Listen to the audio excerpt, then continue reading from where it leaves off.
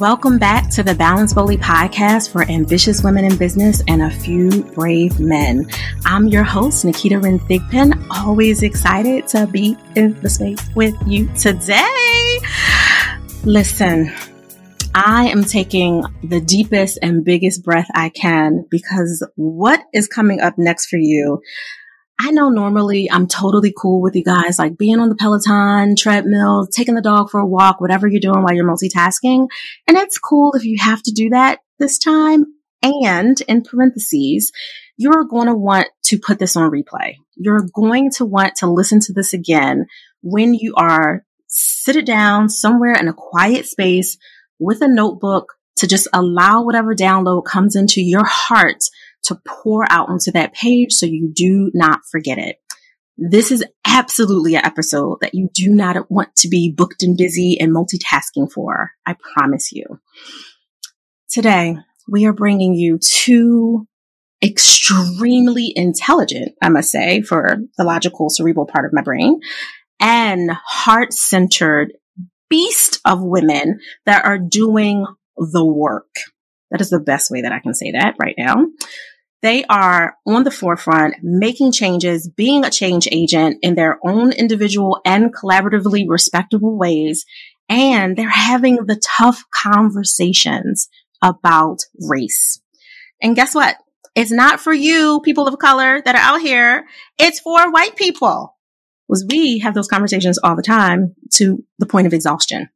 They are talking to the people from themselves, because they are also white people that are having these difficult conversations to say, listen, we got to do something different. This isn't a point the finger, blame you. Let's just be angry or hide or be stuck in guilt. This is we have an opportunity to take our privilege that we do not have to apologize for and leverage it and use it in a powerful and potent way. And they are out here. Do you hear me, guys? Out here having these conversations, and they even put it in a powerful book.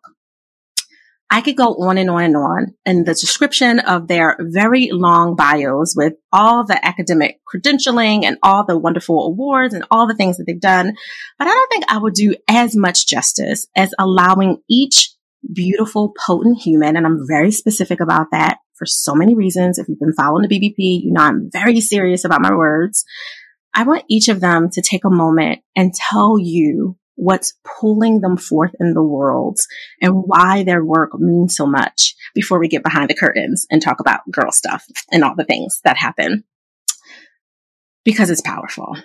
First up, I would love Dr. Ali Michael to introduce herself in terms of what's pulling her forth. Because your credentials are crazy long. You don't even have to do that. They will read that in the show notes.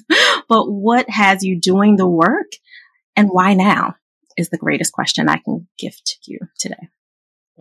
Thanks, Nikita. It's so good to be here with you. And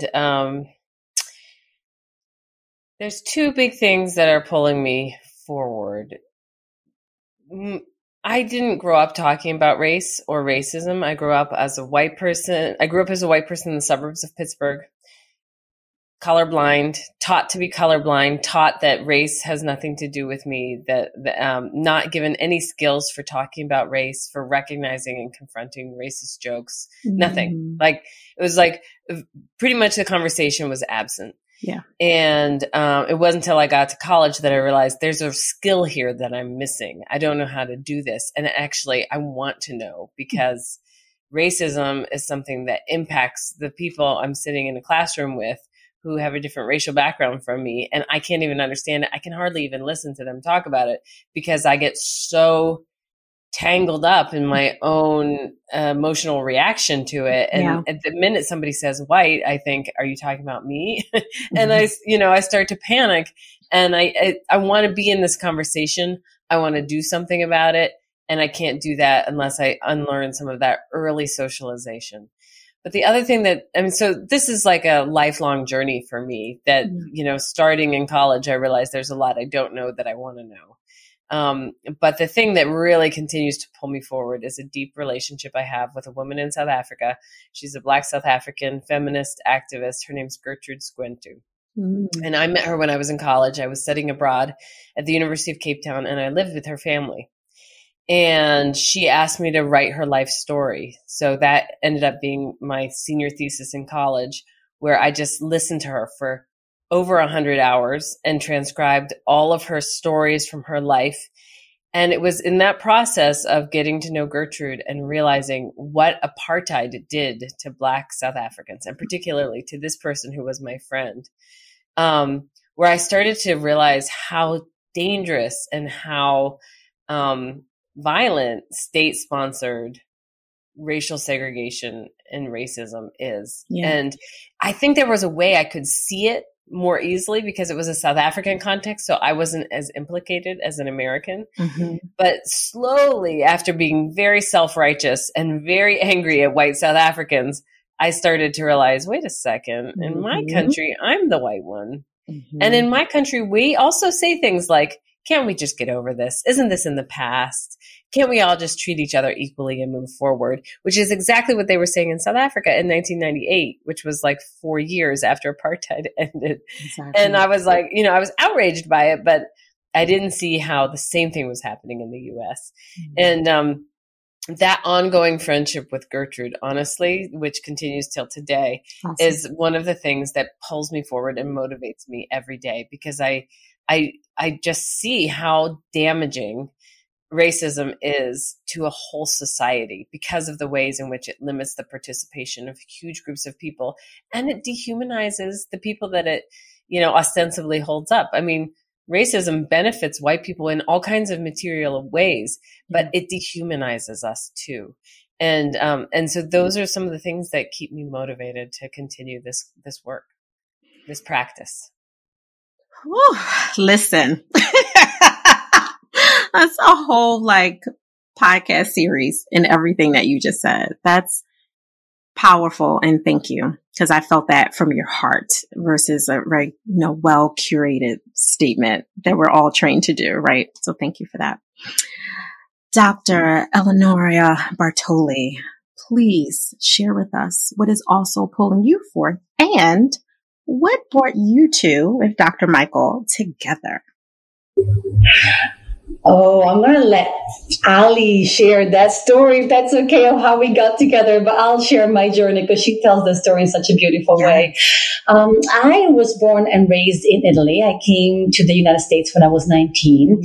And I was socialized in a lot of biases, but racism or ethnicism manifested quite differently in Italy than it manifests in the United States. And so I didn't have all the PC lingo or any lingo for that matter to understand what was going on around me. What I did have was my own experience of being other in some senses in Italy. Yeah. And what I realized that I was being socialized in my own emotional reactions. I remember the first time I had some level of racial guilt or racial discomfort.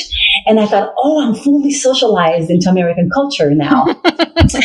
And what really struck me are two things as I was trying to navigate just functioning in the United States. So I came in without even learning, knowing English. So it was a lot of language learning in the meantime and making a lot of faux pas and responding honestly when people asked me how I was doing, making hand gestures that did not exist in the United States and were not appreciated. So, it took me a while to sort of navigate my world. And I realized there were two things. First of all, I don't mind asking questions. I'm an outspoken person. I don't mind putting the foot in my mouth. We are used to doing that in Italy. It's allowed. So I have a certain freedom around that. And I say always, I'm one of those strange people that really loves people. And so I really love being in connection. I love leaning in and getting to know folks. And I could tell that there was one place specifically where I was absolutely not expected to lean in, was any kind of interracial conversations or interracial relationships. I was not expected to understand much about it or to even be able to learn about it. And I said, I'm learning about everything. What's so special about race that I can learn about how to navigate these relationships? And it transpired everywhere, my personal life, and also my professional life. I remember one time I was in a training program. I'm a psychologist by training, and we have to do a number of externships, as they were called, part-time sort of training, and then we do full-time training.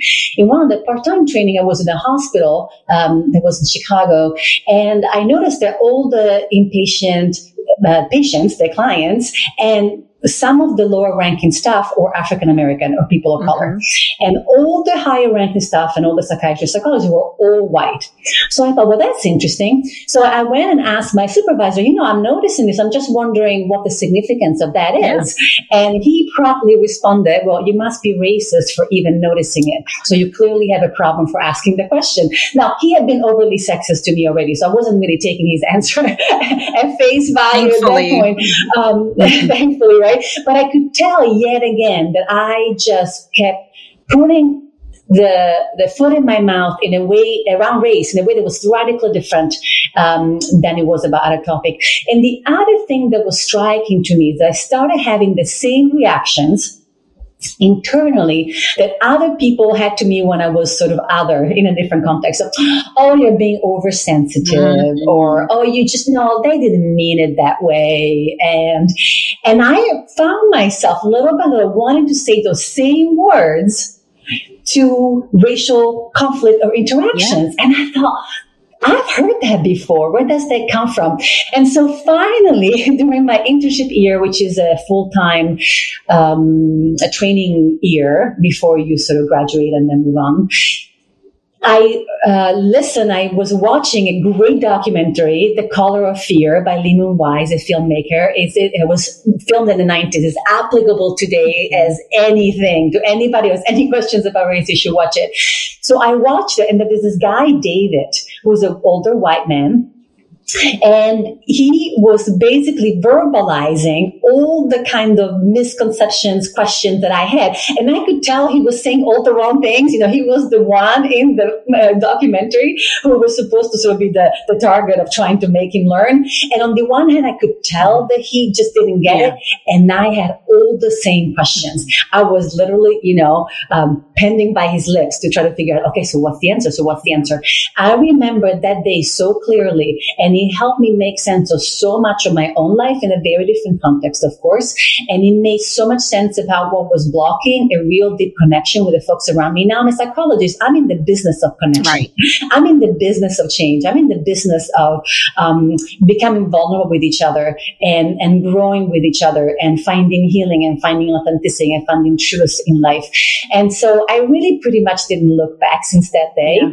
And I made it my whole career, but for very personal reasons. I'll say one more thing. So, I'm going very long, but one more thing that I would say, this journey is so personal for us, and I will let Ali talk about our journey together, that when my daughter was born, my mom came from Italy for about 8 months to help us out and to stay with us and to help us take care of her as we were both working, me and my partner. And I remember at the beginning, it was early in our sort of anti-racist work together with Ali. And I said to her, Mom, I don't think, this is in Italian, of course. I said, Mom, you can't raise Sophia, my daughter, without having an understanding of racism, because you're going to have to help me socialize a white child in an anti-racist way. And so we had just taken this series of workshops called Whites Confronting Racism, offered by Training for Change in Philadelphia. And so I promptly sent my, at that point, 60-plus-year-old mom to a workshop and gave her a whole bunch of books to read so that she could help me. Now, of course, Sophia was very little, was just months old, but I knew that I couldn't be on this journey without her, and everybody that was around me had to be on this journey for me to be able to live my life fully the way I wanted to live it. You guys are to not take away from everything that you dropped, because there's so many layers.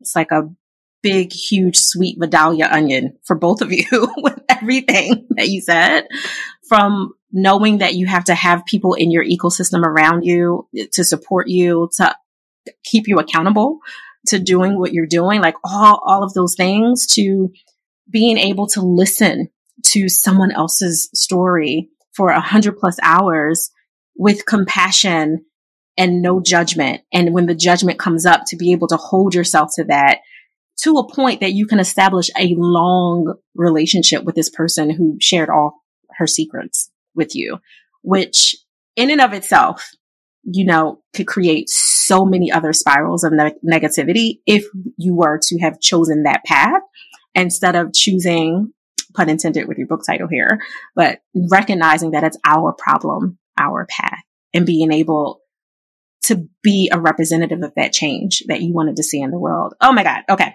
Let me be quiet. So, would you prefer Dr. Ali or Dr. Michael? Ali, just Ali. Ali. Okay. Ali, how did you guys come together? So we met at a conference in New York City at a time when both of us it was a conference it's the Winter Roundtable on Race and Counseling Psychology. We'd both been studying race and racism for a number of years at that point. I was, 3 or 4 years out of college and still trying to really build racial competency and still having all of these barriers that came from my own early socialization. So still wanting to say things publicly and stopping myself because I didn't know the right words, or am I going to be offensive? And so I'm in this workshop with a white presenter, Elizabeth DeNevy, who was saying, white people can work with other white people to build racial competency. You don't always have to be with people of color. People of color write books and make movies, and you can listen to the voices of people of color without being a drain on the person who lives next door or the person who's in the next cubicle over and, teach me about racism.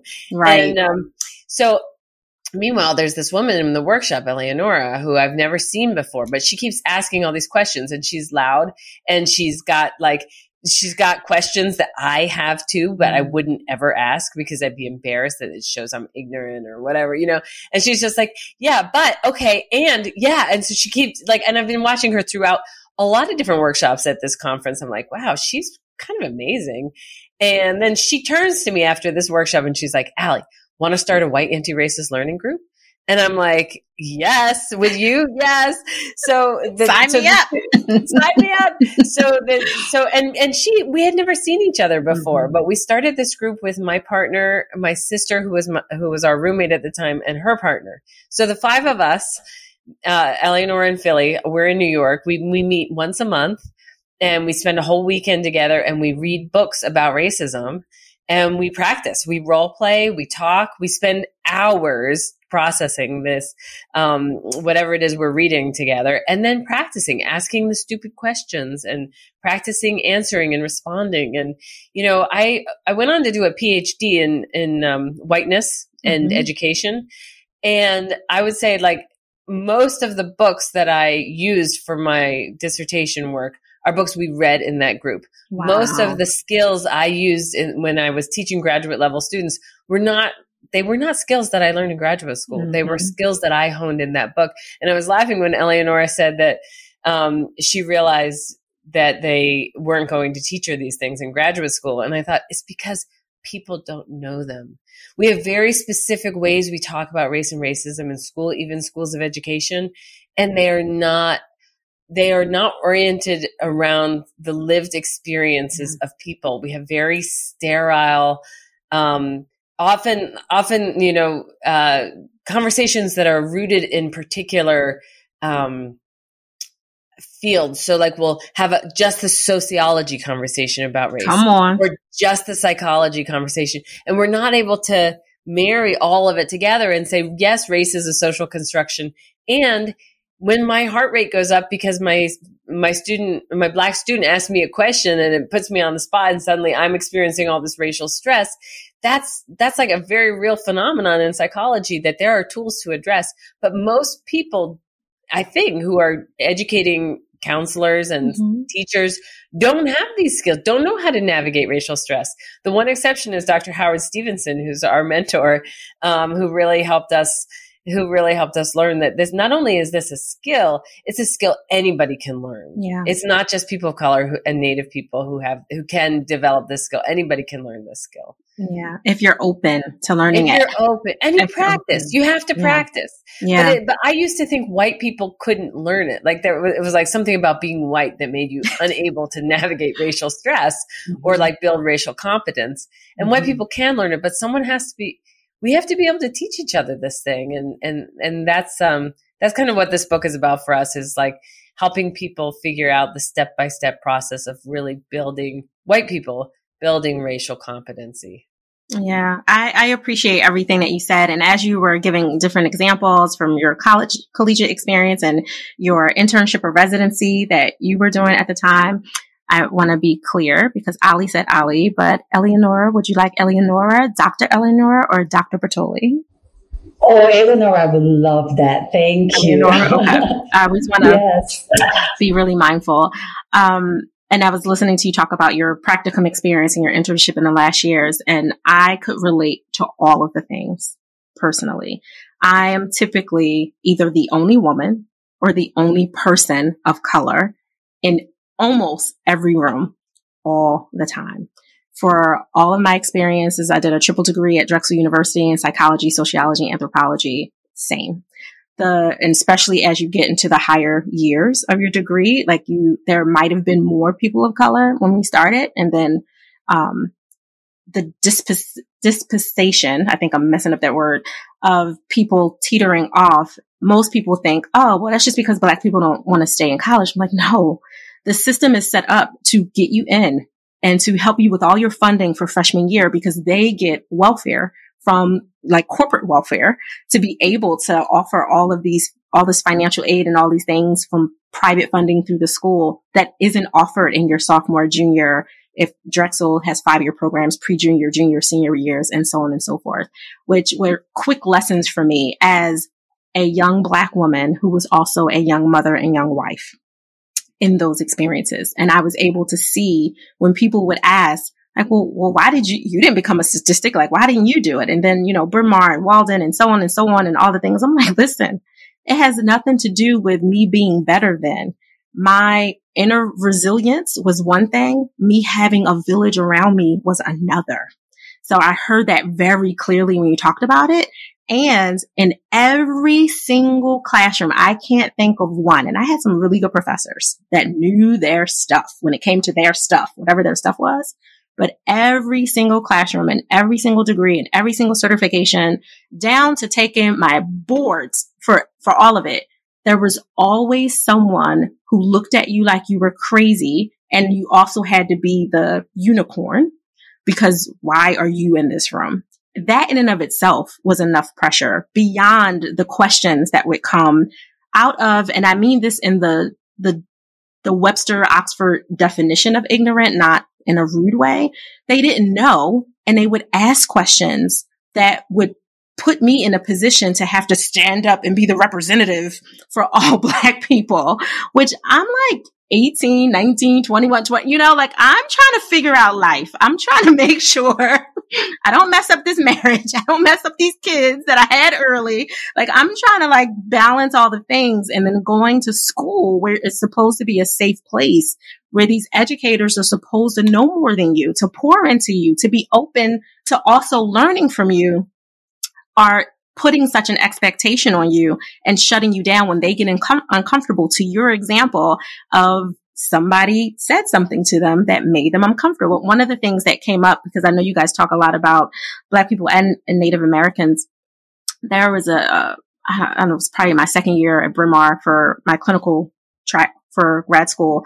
And I remember a woman who was Native American. She looked Caucasian. You wouldn't have known it if she didn't tell you. She said, and of course, I'm the only Black person in the room, and she's the other minority in the room now that she identified herself.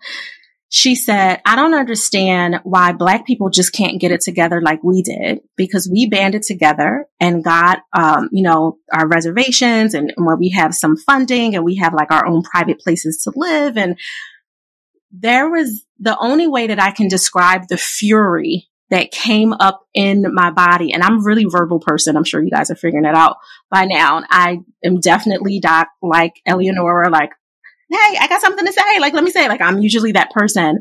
And that moment, because I didn't realize how much it impacted me until this moment, when I had so much fury and my heart rate was bursting out of my chest because of all the things that I wanted to say. And I quelled myself because I knew I was going to look like the angry Black girl, no matter what I said. It wasn't going to come out, even in honesty, in pure form, even though she asked me a direct question when no one was telling her. It wasn't a group program. Like, there was no reason for her to ask me this question, or it wasn't even really a part of what we were talking about. She kind of just blurted it in this particular class. And I had so much fury that raised up, and my natural reaction is to fight. You know, growing up in Philly, right? And, you know, it's fights. Not too much flight in Philly. It's a lot of fighting. Maybe a little freezing, but a lot of fighting. My natural reaction, and then I quelled because I said, you cannot give them this. You cannot give them this. So I just looked at her and I said, you know, it's a really good question. I don't have the answer for you.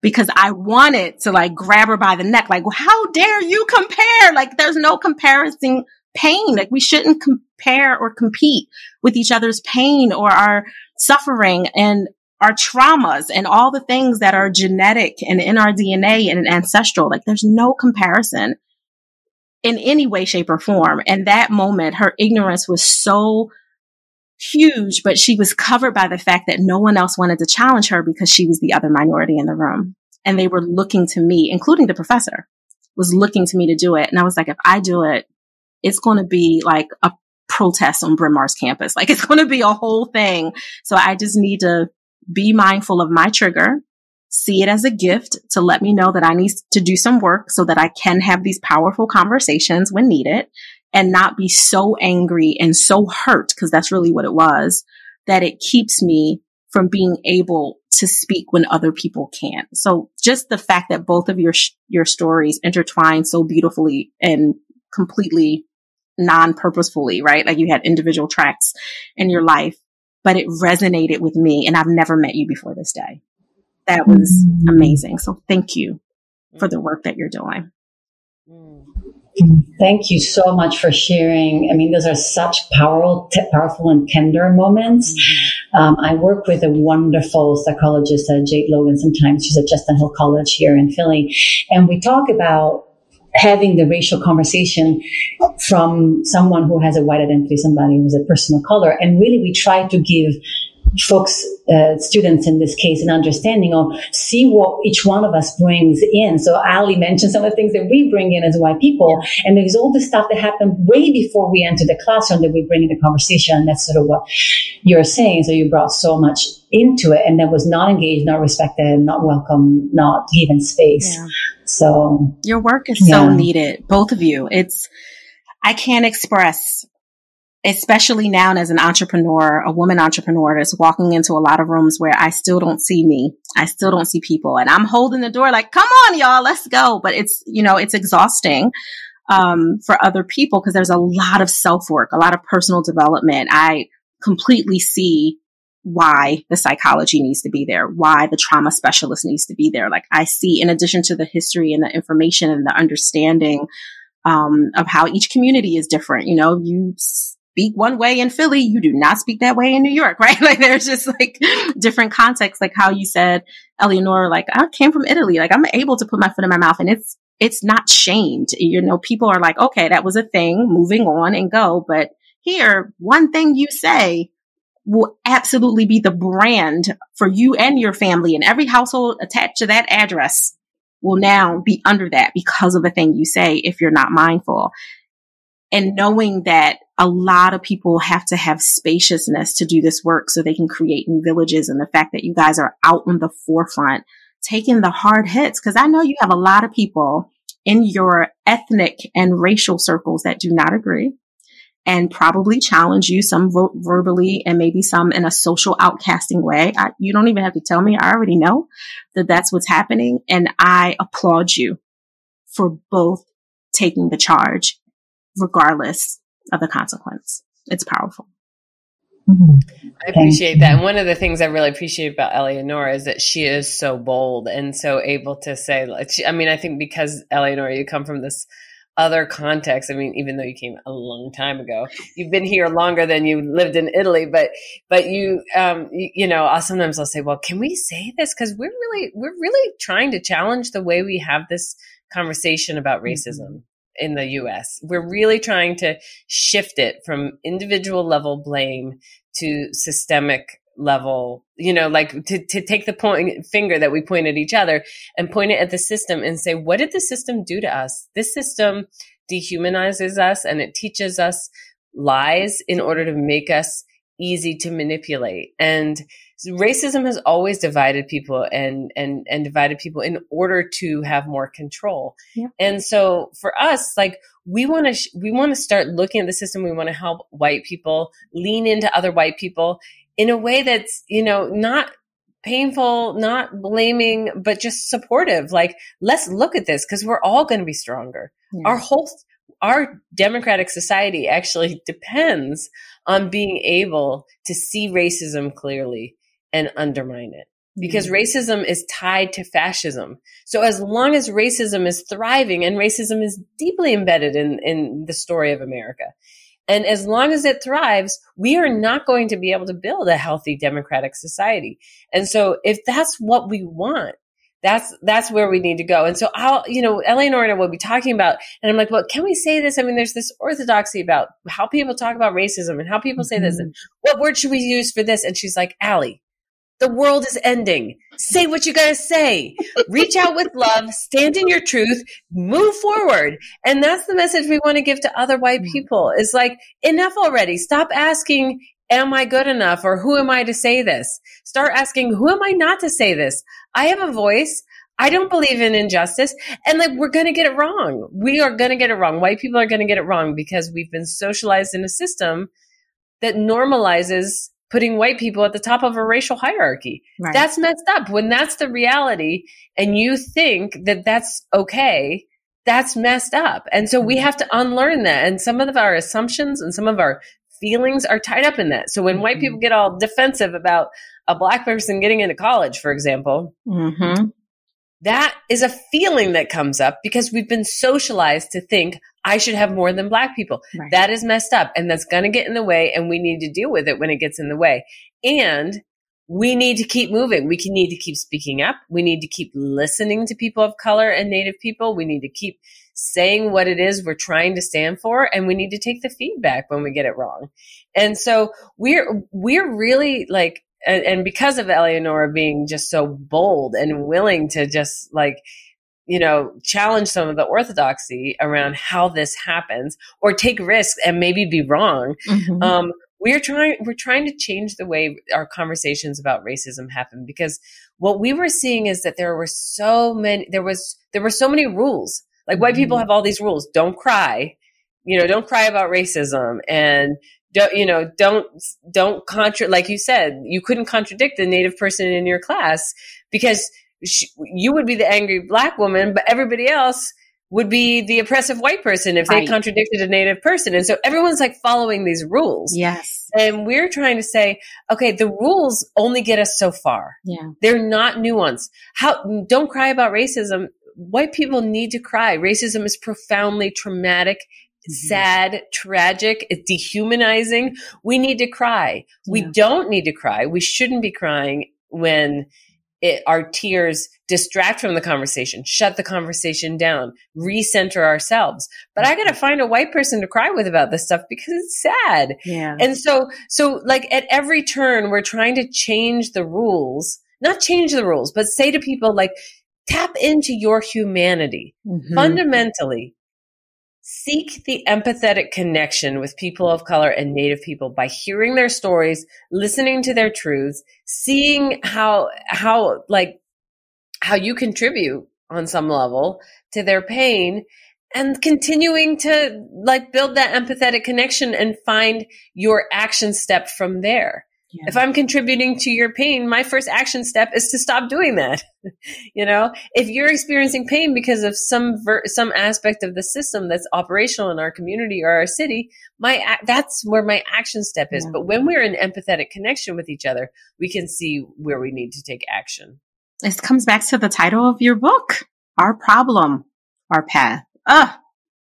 You look like you were about to say something, Eleonora. Were you about to say something to that? No, you're like, no, I'm just appreciating every word that Ali says. I mean, the juiciness that's coming from this conversation is beyond palpable. But you guys are doing hard work. And I referenced that before multiple times on purpose, because as humans, but also as women who have lots of things going on, because typically, you know, we love our brave men, guys. We always acknowledge you.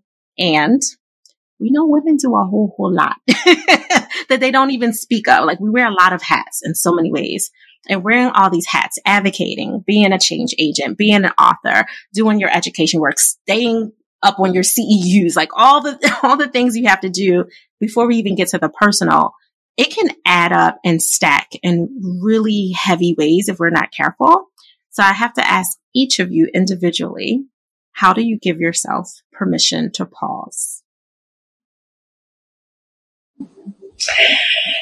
So I am not naturally very resilient, I have to admit. I get really tired and I don't function well. Other people say, oh, I don't function, but then I see them functioning. I really don't function. Like if I don't sleep or if I don't do things that are sort of give me a break. So I had to become good. I am a trauma therapist, and so my work is intense in terms of my daily ins and outs. And life is complex and family relationships are complex. And so there are various ways in which I take what I call mini vacations throughout the day. I can't just wait for Shabbat. I can't just wait for the vacation when I actually leave town. I need to have some breathing room daily. So one of the major ones is I wake up before everybody else. I go to bed very early. I get my sleep. But I wake up very early when it's still dark, and I love the dark. I love the night sounds. And I just have my coffee in just peacefulness, whether I meditate, whether I speak to the energies around me, whether I sort of look at my days and sort of figure out how I want to live through it. And sometimes I do a little journaling about things I look forward to and how can I take care of myself throughout the day. So that's pretty much a daily ritual, including weekends sometimes. And as much as I can, I move. I need to move my body. So when we do so much emotional work, it's a really physical work, and we don't think of it. We think of it sleeping, but we don't think of the fact that we have to move this energy in our body. So for me, it's very, very important to move. And if I get to move in nature is a big plus. I've become since COVID an avid backpacker. And so if I can, when my roommates, as I call them, my partner and my daughter, sometimes go visit family in Ohio, they take the car, they go in Ohio, I go in the basement, pack my bag, and leave for the woods for 2 or 3 days. Nice. And that's really phenomenal. And I would say the last thing I do very intentionally is spend time with friends and loved ones. Yeah. That's really key, nurturing and recharging myself. I love all the things that you said for so many reasons. And all of them were really good, but I especially like that when your roommates, your partner, your daughter, leave to go create some deeper intimacy with family and friends, that you create that deeper intimacy with yourself and nature. That's powerful. Thank you. Ali? I feel so grateful that I work with a lot of really amazing people, mostly cisgender women, but that just by, I don't know why that is, who every time we have a meeting, we spend the first long time, like half an hour, 45 minutes, talking, processing. Eleonora and I, when we work on the book, we often walk in the woods together, and we talk about the book, but we also talk about our lives, and we process. And the person who helps me most kind of organizing all my schedule and invoicing, she and I often will connect, at the beginning of a meeting. So the meetings for me with my co-authors and my colleagues are always moments to connect. And that's incredibly important. I find I'm very bad at slowing down. 4 years ago, I was diagnosed with MS, and then I basically had to slow down because the way that I started to feel stress in my body, like pain. Yeah. And, I couldn't keep up the pace anymore. If I didn't have time every day to sleep and exercise, then I would become totally dysfunctional. And so I found I had to really schedule rest, or else I would fill my schedule. And that meant like scheduling a massage or scheduling a walk, even if it was a walk by myself. Yeah. I had to insert things into my calendar that were self-care oriented, because if I didn't, I would just fill the time, or I would sit around thinking I was not doing enough. I think the thing is, like, if your work is really about educating people about racism, it's endless. I mean, there's so much to learn for myself, and then there's so much to teach. There's so many people to teach. And it starts to feel like, well, I just have to do as much as I possibly can. And I think it was humbling to realize I can like work 24 hours a day, 7 days a week, and there will still be an infinite amount of ignorance and racism in the world. That's real. And so like what I'm going to contribute is going to be finite, no matter whether it's this much or that much. But if I'm giving my 100% and there's no room for the cup to spill over, then I'm going to like be really stressed out every day. And in fact, what I contribute is not effective, because when I'm super stressed out, then when I make a mistake and somebody offers me feedback on that mistake, I can't hear it. I get defensive. I'm like the opposite of the educator I want to be. And so when I'm able to be more rested and balanced in my, when I show up and I limit the number of engagements that I have, then I can really work with people and I can show up and be real. And when I make mistakes, I can take in the feedback and hear from them and model the kind of attitude that I think is required for a white person who's going to be anti-racist. The alternative is that it becomes a business, that it becomes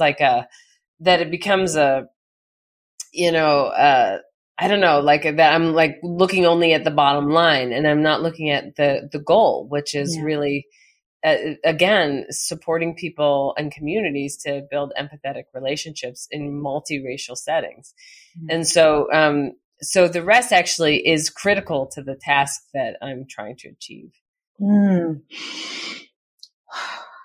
I honor you both for that breakdown of what you do for yourself, why you do it, and even recognizing that you struggle sometimes to keep you at the forefront, to keep yourself full when you have all this other work, because it almost feels like a juxtaposition. Like, I got to do all this work, but I need to slow down and fill up so that I can do all this work. Like, it feels, like you're on a seesaw.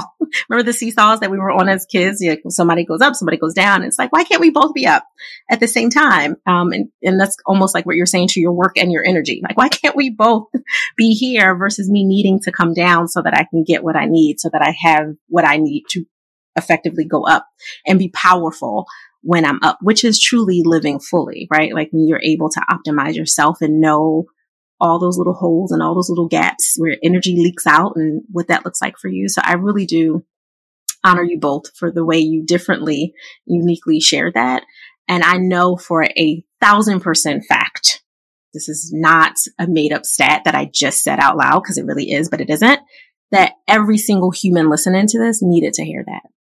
They needed to know that they're not the only person, as dope and amazing, incredible and brilliant as they are in every way that they show up, that they can also recognize, like, hey, you need to slow down just enough. It could be a little 10-minute mini vacation, like Eleonora said, a couple times a day, 10, 20 minutes, whatever. It could be that I just need to recognize that if I don't schedule it, it's not going to happen, because maybe their calendar is technically their Bible. Like, this is what I need to look at. This is what helps me stay in alignment with where I'm going, so that I don't come into, survival mode and start just looking at the numbers versus the greater outcome of the impact that you want to pour out and do before you leave this earth, this realm, and transition. So that, hunties, that was powerful. Okay. I can talk to you guys forever. I'm sure you can see that. How can people connect with you and learn more, to get the book, to get some of you? Like, where can they go? So the book is Our Problem, Our Path, and it's available at corwin.com, corwin.com. That seems to be the most reliable place to get it. Okay. If you want to reach me, I'm Allie Michael, and I'm at alliemichael.org. Mm-hmm. There's a supermodel named Allie Michael that is not me. So if you're if you're having trouble finding me, put Allie Michael Race or Allie Michael White, and then you'll get the right Allie Michael, and you can reach me through my website. That's awesome. And you can reach me through my website, eleonorabartoli.com. Just be careful, there's a lot of vowels. That first name's got 2 O's and an A at the end. And so my website has all sorts of information about my private practice, my consulting work. And also I'm on social media on Instagram, Twitter, and Facebook, where I just repost information about the book or just events are coming up. And I'm easily findable. Wow. Oh, honey. Thank you. Thank you both so much. I am not joking when I say I honor you. I am so grateful that you carved out time, even more time than you planned. So extra thank you for going over in that time, because every single syllable of what you had to share was needed. And I know the right humans received it as they listen to this on replay, because I know you had to pull out your notebook and write some things down. Thank you. Thank you, Nikita. Thank you so much for having us. Balance Boldly listeners, I kind of like sometimes have to stop patting myself on the back every time I'm like, I told you so. I told you I was not playing in 2022, that we were bringing the heat. Every expert is amazing and incredible, but we just keep unleashing greater greatness that we didn't even know existed. Before today's show, I had never met these potent humans before. And I can already say we are going to have lunch. We are going to kick it in Philadelphia somewhere. I have 2 new friends, hear me now. That is not a word that I use loosely for any reason. And I am so grateful because I learned something. If you've been listening to the show, you know that I always say the most dangerous and destructive sentence in the world is I already know. So I try my best not to say that, but I can say that I know these women and the work they are doing is beyond necessary. So I ask you 2 things today as you listen to this show and get ready to save it in your play again file. I need you to share this episode with someone in your ecosystem that you know needs to hear it. Don't share with an explanation. We always over-explain. We get in our feelings. We try to guess at what people's rebuttals are going to be. Don't do that to yourself. Balance boldly by taking a moment and saying, you know what, Jill, John, Jane, Joe, Tina, Tom, and Sonata, they all need it, but this one person specifically really needed to hear this, and share it. And the second thing I'm going to ask you to do is what I ask you every week, is enjoy the balance of your day, but remember, do it boldly.